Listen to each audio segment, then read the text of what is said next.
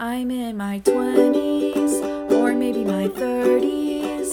Can't remember simple things. I left out my groceries, but as I'm sinking, I find myself thinking, not of death or the world's great design, it's of all the books I read when I was 9.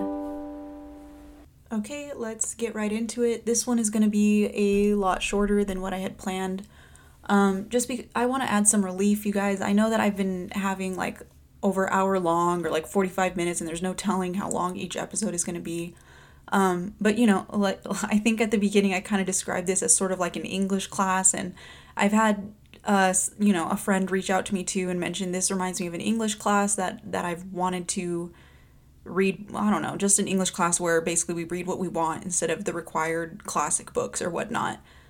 So I guess, in a sense, like an English class, today's kind of going to be like a movie day. It's going to be kind of short and brief. And mostly because I know things are kind of hectic right now about stuff, and there's a lot going on in the country right now. But I also recognize, listening back on these recordings, that I think I use a lot of time summarizing these books. And maybe even, summarizing parts that maybe might not be super necessary. And it's mostly just because I nerd out and I think all of it is necessary. But I'm trying to come up with this correct structure for you guys where basically we're going to be focusing on the key points here instead of the entire book. And, if you want like a proper summary of the parts that go in and out or whatever, then you can feel free to do that with the show or reading the book or finding like a summarization online about it. But basically, I just want to add some relief and kind of make this one a little bit more brief and talk about the main points, especially because I think some of Lemony Snicket's ideas are kind of repetitive. I haven't really seen the same lesson twice so far, but I mean repetitive in the sense where he critiques a lot of structures that don't normally go critiqued by the majority. So, and I think, that's where the term silent majority comes out, or maybe the bystander effect, where it's just, Lemony Snicket's just trying to call out things that should be called out, or things that are inconsistent in the structure that people assume are inconsistent or are in favor of them, and that's not always the case. So, I think we can agree on the same page, at least, that in terms of progressiveness, Lemony Snicket is very often trying to get children or his readers to try and second guess the structures that they put so much faith into, and to take a second look at it instead of just saying, like this is meant to protect, the law is meant to protect us. For example, this is a main issue here in the Vile Village, book 7, for the series of unfortunate events, where it's like, the law is meant to protect us, or the law is meant to keep us safe. And it's like, it's meant to do that, but it doesn't do that all the time, and I think Lemony Snicket just tries to fill in those gray areas. So we can agree on the main points that Lemony Snicket tries to make is filling in those gray areas by announcing that there are gray areas in between these structures. So instead of it saying, well, it's supposed to be this way, or, police officers are supposed to be good. Okay, well, not all of them are good then, because they're humans and they're people, and there are bad people that exist. Or, the president is meant to, I'm talking about relevant things right now because I feel like it's necessary, and we'll just dive into the book and stuff, but Lemony Snicket, I feel like if this kind of stuff was going on as he was writing these books, he would, there would be a whole other series with different lessons that he wants to reiterate or bring up, but, it's those simple ideas where it would be really nice if everyone was a good person, and if everyone did the right thing, and if everyone cared about what happened to people. But that's not the case. People are not like that. People can be greedy. People can be unkind. People can be very selfish. People can hoard money. People can be afraid and take it out on other people's rights. People can not think of other people in any circumstance. No one's forcing them to do that. It would be really nice if that was something that existed and all people are good, but not all people are good. And I'm not saying these people are bad, but these people are human is the main moral of the story. And I feel like if Lemony Snicket was around to write this series as these events right now in 2020, 2021, 2019, 18, 17, 16, he would have a lot to say about, well, who are we putting our blind faith in, and why do we trust automatically that they are good people and that they are in favor of things? And that's where things are like, well, they look like us or they speak like us, so we trust them more. And I'm not saying you can't trust people. I'm not saying that, but there's a difference between having trust and faith in people and like having blind faith and trust in people, which is always a scary thing to do.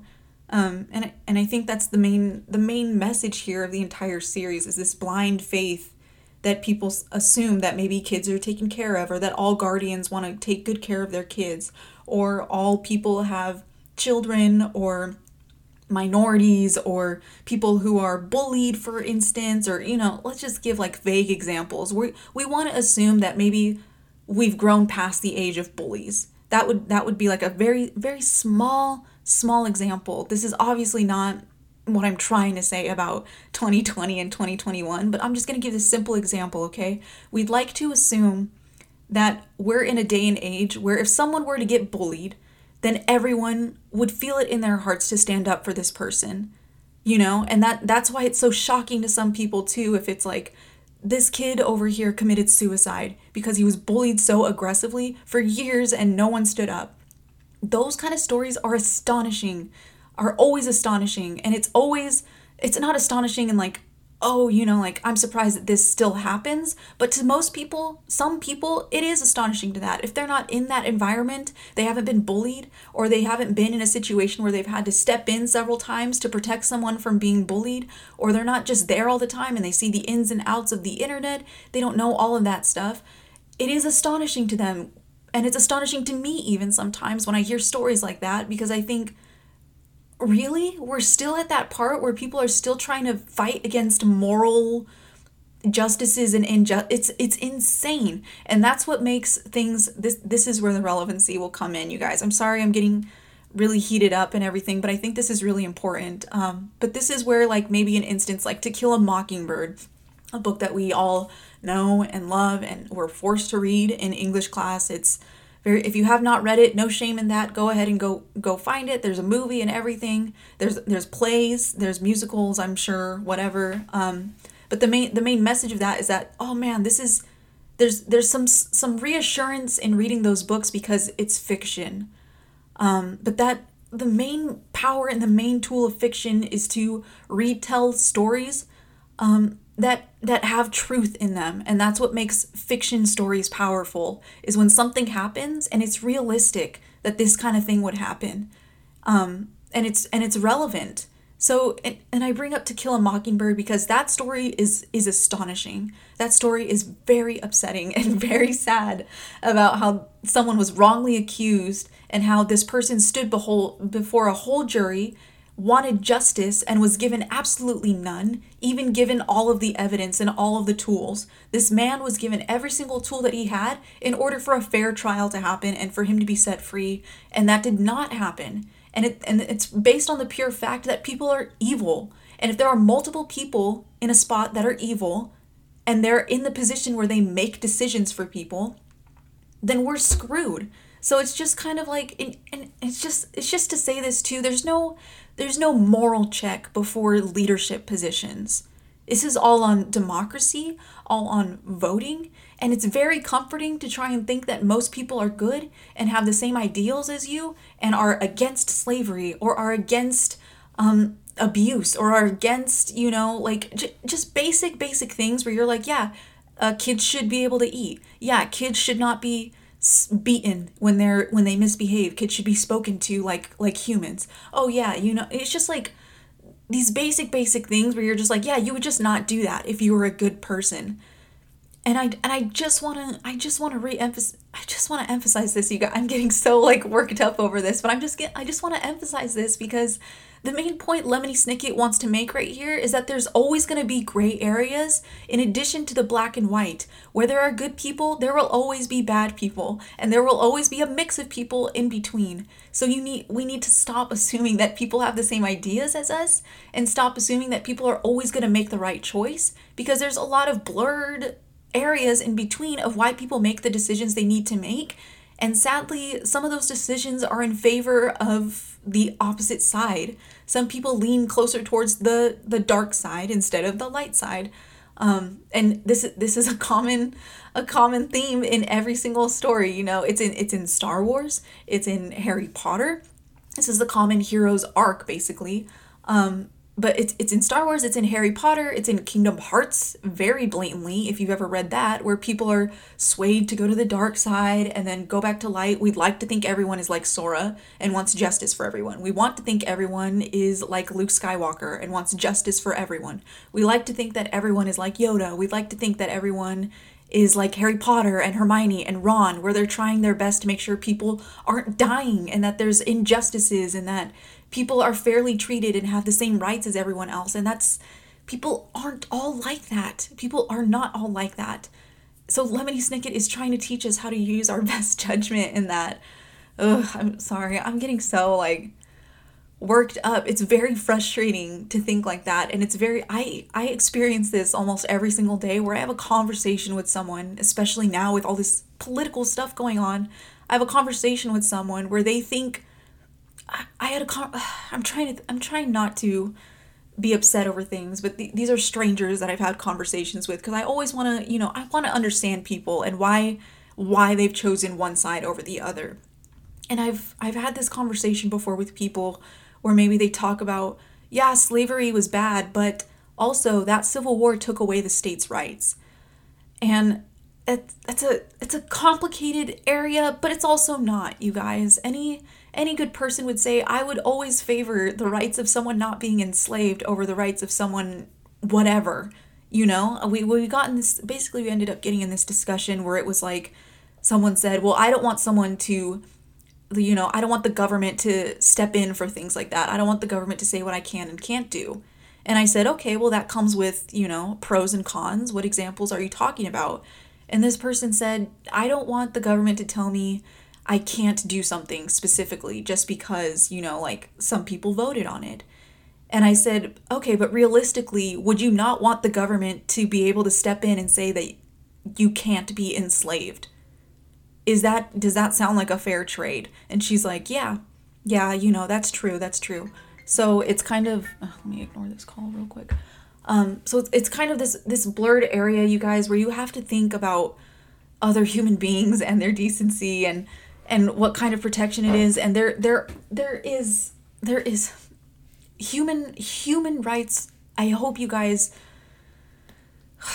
it's complicated. I know it comes from a long history of people, what people were taught by their parents and their grandparents and how people were raised and what nations they came from and what flags they represent and different things like that. But it would be the dream come true if we just progressed to this age where human rights were always the number one cause, saying people cannot be enslaved, people cannot be fired for discriminatory reasons, people cannot be told that they can't get married for discriminatory reasons, just because, it's just, likewise, there should not be any laws that tell people that they can do something because they believe it's right in their own mindset, saying, I should be able to own a slave because it's my right and you should not be able to tell me what to do, versus the other end, which is the slave or a black person saying, you should not be able to do this for me because I am a human being, so you should likely protect my rights as well.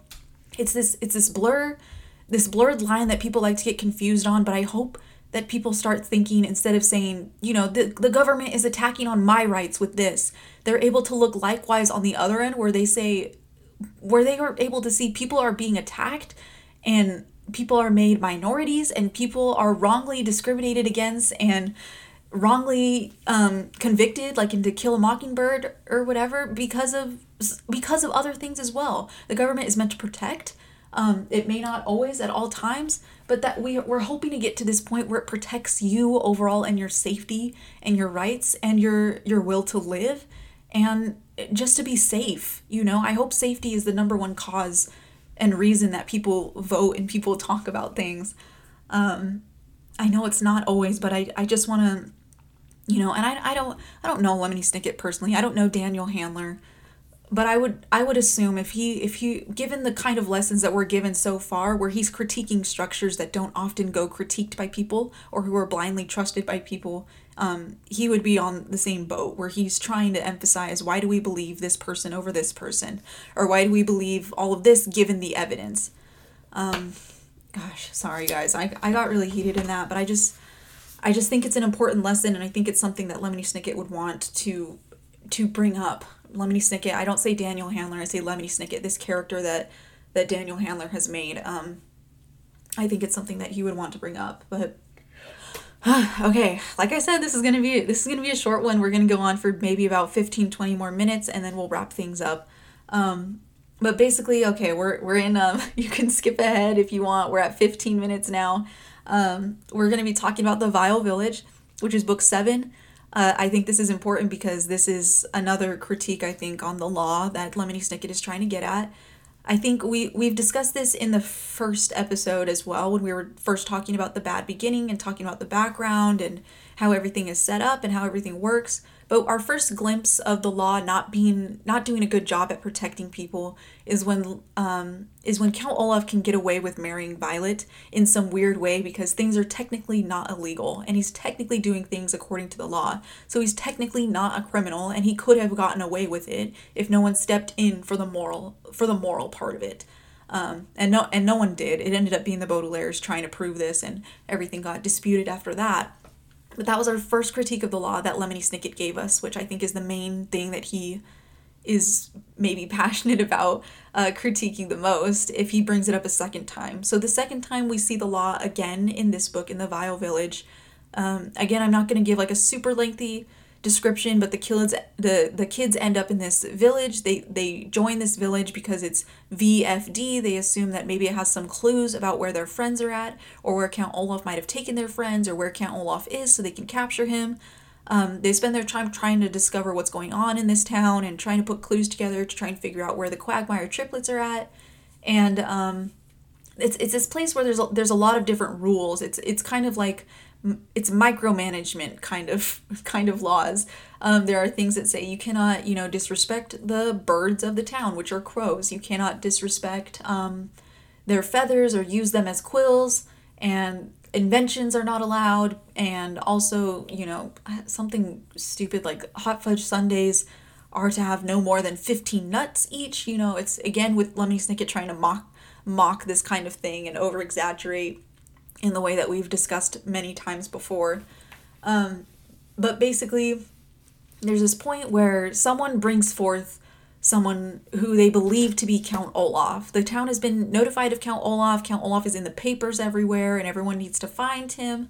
And the town comes across this man who matches the description of Count Olaf. So they say he has a unibrow, and look, he has a tattoo on his ankle. So this is the guy. And our punishment here is going to be death penalty, basically. We're going to burn him at the stake.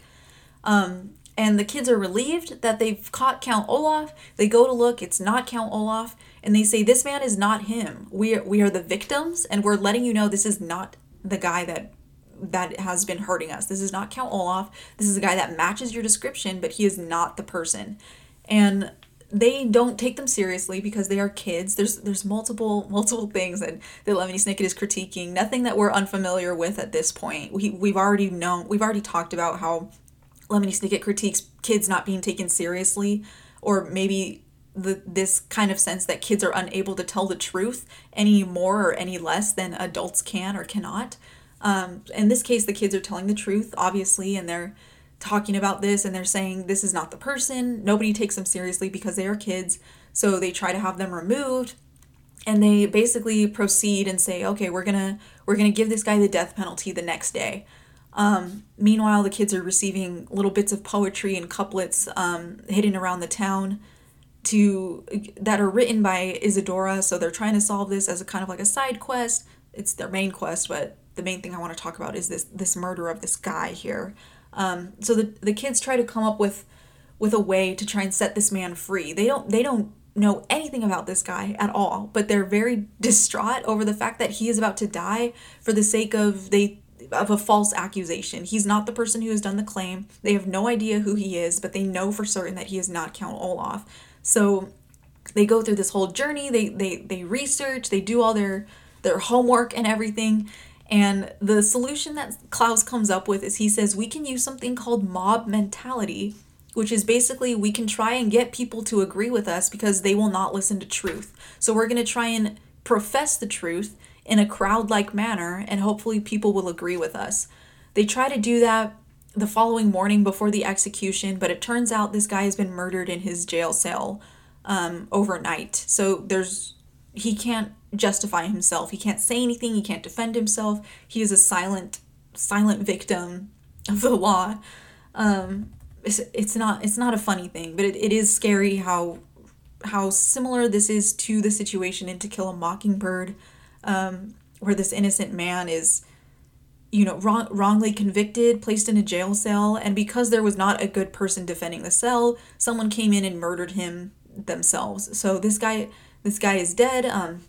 If you're not familiar with To Kill a Mockingbird, the situation I'm talking about is when Atticus Finch is the lawyer, and he's defending his defendant, and they've basically all agreed that he is guilty, so he has to die overnight or whatever. He has to die the next morning with the death penalty, or they're not sure, and all of this horrible, it's this whole mess of the law, and court and the jury and a jury of his peers, and they're not a jury of his peers. It's this whole mess of stuff going on. But basically, every night where the trial is continuing on, this defendant has to be, not the defendant, the offender, or whatever the proper term is, but the guy who is assumed to be the assaulter, or the person who has committed the assault, has to stay in the jail cell overnight and stay there until they have come to a conclusion, basically, and then has to appear to court the next day, and then they discuss whatever, go back home. Everyone gets to go back home except for him. He has to go to this jail cell and stay there overnight. At one point, Atticus Finch stays at the jail cell because he feels like, because people are so hateful against this guy who is very, very innocent, he feels like this guy will be attacked in his jail cell no matter what, that justice will not come from the court or the law, that justice, in quotation marks, and injustice will come from the hands of the people themselves. So he spends the night at the jail cell just guarding the door. And sure enough, there is one night where a mob of people come and they're there to kill him. They're there to kill the guy before the guilty and not guilty, and before all of that is announced. They want to hurry up and get that over with. They just don't believe this guy no matter what, and they think that he's horrible, and it's just pure hatred, pure evil. Atticus Finch sends them away, and if the kids were not there, Atticus Finch would be dead as well. The reason that this mob did not beat up Atticus Finch, because he's against them too, because he's defending this man who he believes is innocent. They would have murdered him too. It's heavily implied that they were perfectly okay with committing a crime against Atticus Finch, even though he was their neighbor and their friend, just because of the pure hatred that they had for the man behind the bars who was innocent, given every single circumstance of evidence given, basically. But anyways, the kids show up and the guys feel awkward because she's like, oh, little, gosh, I'm forgetting everyone's names because I'm overwhelmed, you guys. But basically, the two kids, Jem and Scout.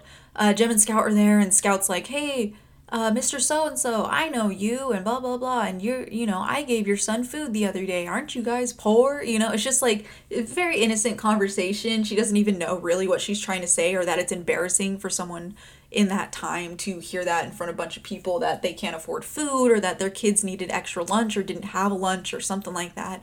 I don't remember exactly what the conversation was that Scout gave. It was very innocent, and they felt bad, humanized again once more, and they all leave that area alone, and they don't attack anybody.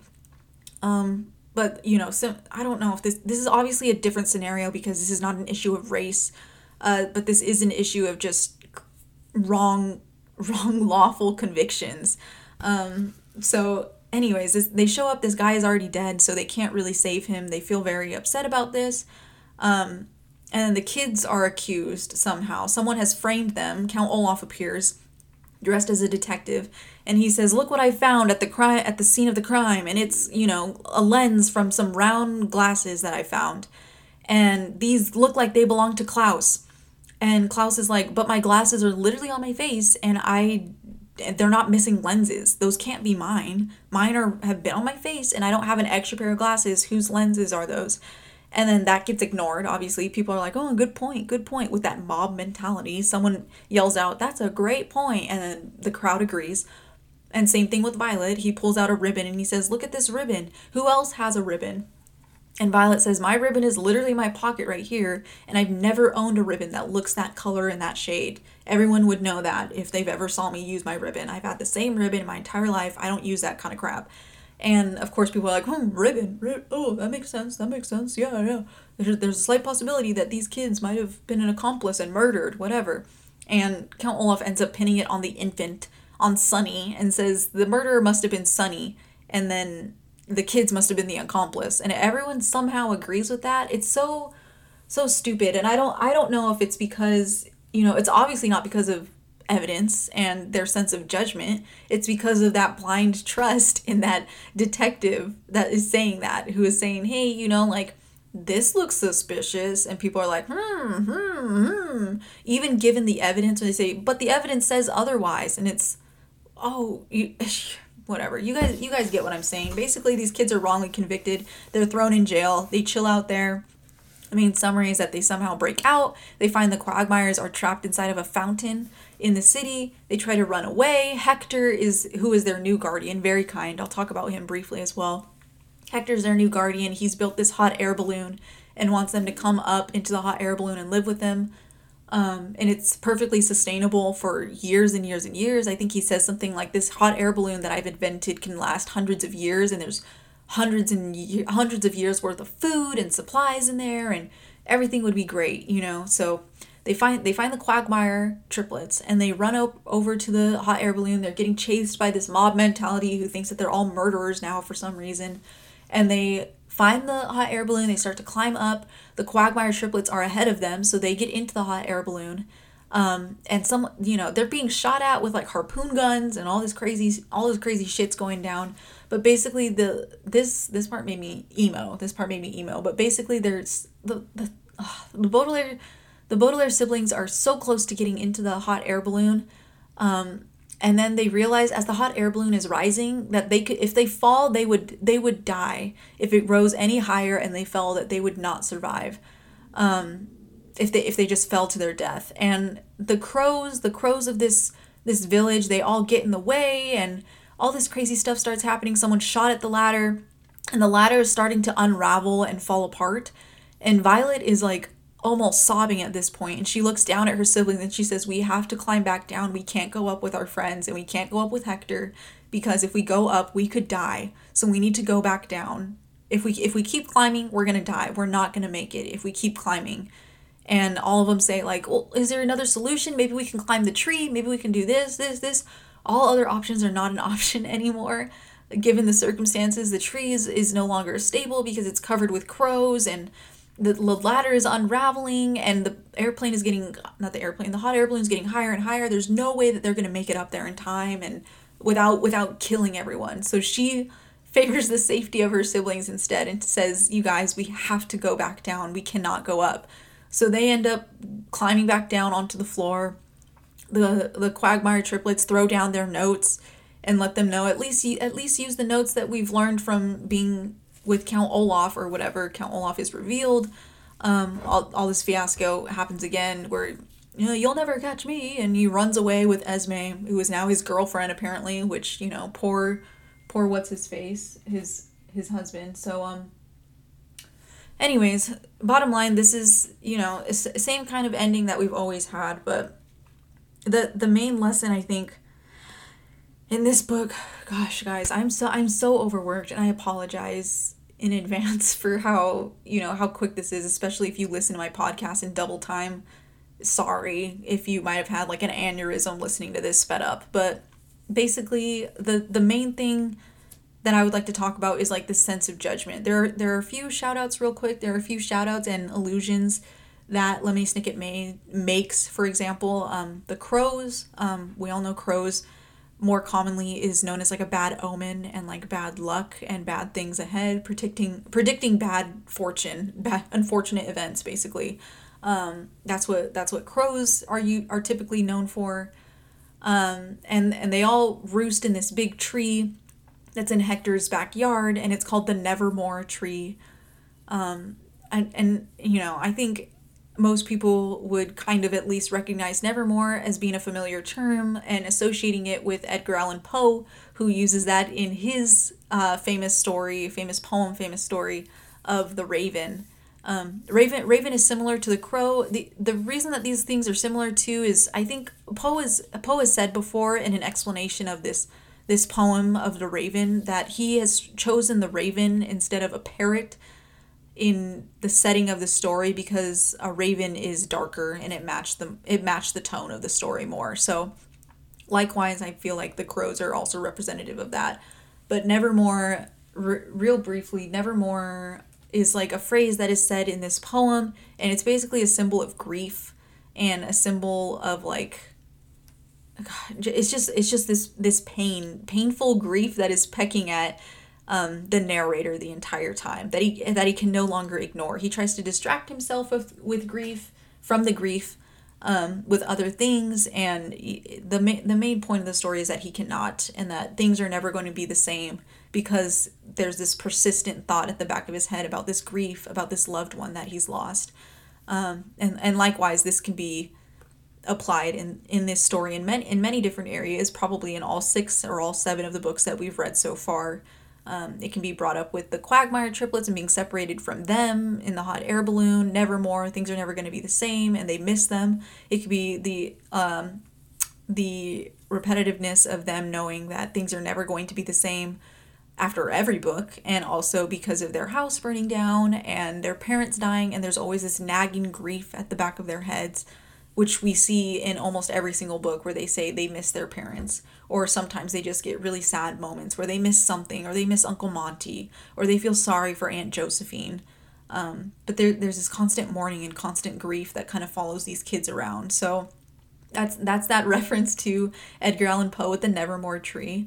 If you have not read the poem, I highly recommend it. Go ahead and read it, and there's plenty of sources out there as well that explain each verse and break it down about what kind of things professors and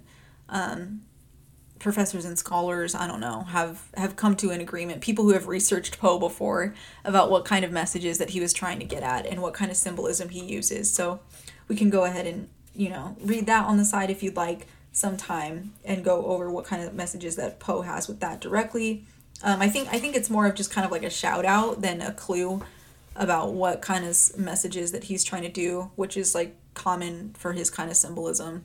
But anyways, the other thing I would just like to talk about briefly is this new guardian named Hector. He's very skittish and very afraid. And the kids are hesitant when they first meet Hector simply because they have a record of not being able to trust people. So they're kind of hesitant and they're watching him and they're not quite sure if they can trust him, and they want to trust him but they're not sure. And, they even say, well, we feel like he's a good person.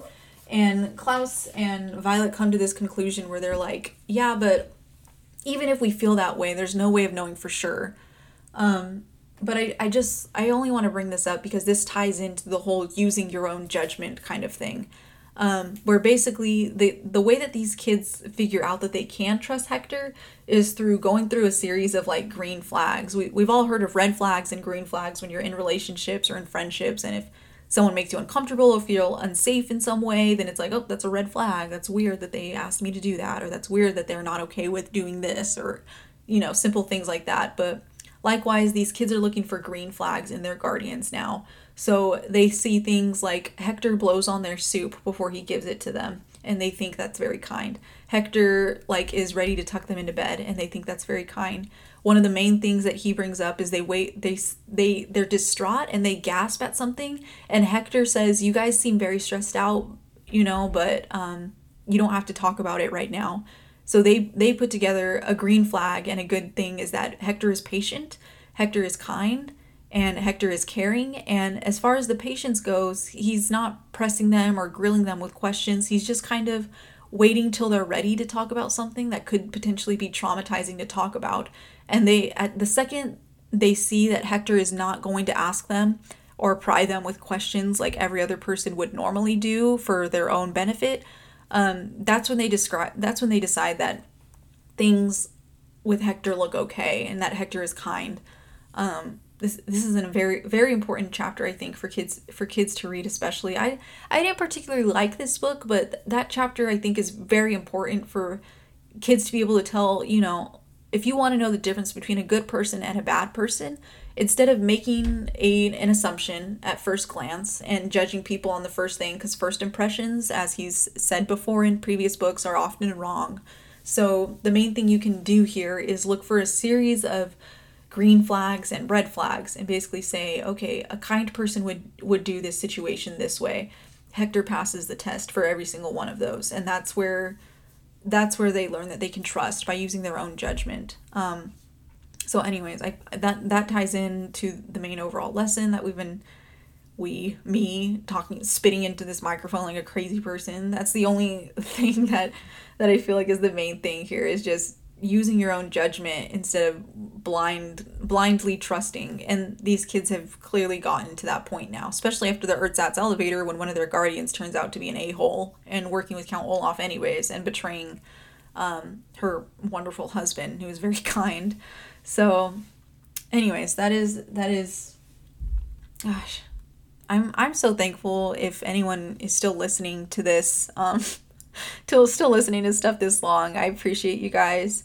The next book will be book number 8. I also want to emphasize this too. I don't know if this is like an super important symbol, but I've read before in other things that a hot air balloon, which is the thing that the Quagmire triplets flew off with Hector, that the hot air balloon sometimes can symbolize that the end is near and that good things are coming.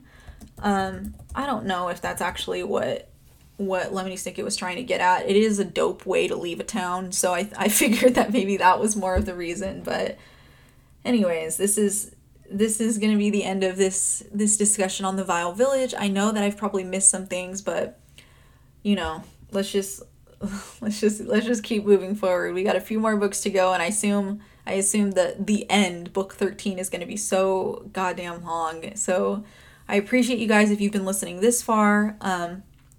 And the next book that we will be talking about is going to be book 8, which is The Hostile Hospital.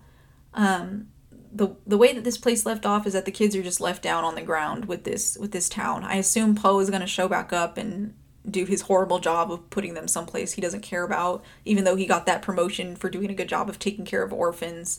And these orphans have seen nothing but misery the entire time. But anyway, so this next book is called The Hostile Hospital. It will be its own episode on all by itself again on Saturday mornings. And yeah, I've made an Instagram account. If any of you guys have Instagram, it's just Reading Into It Pod, where I'm just going to be posting memes, quotes, maybe reading schedules for the following months with following dates about how things are going to go.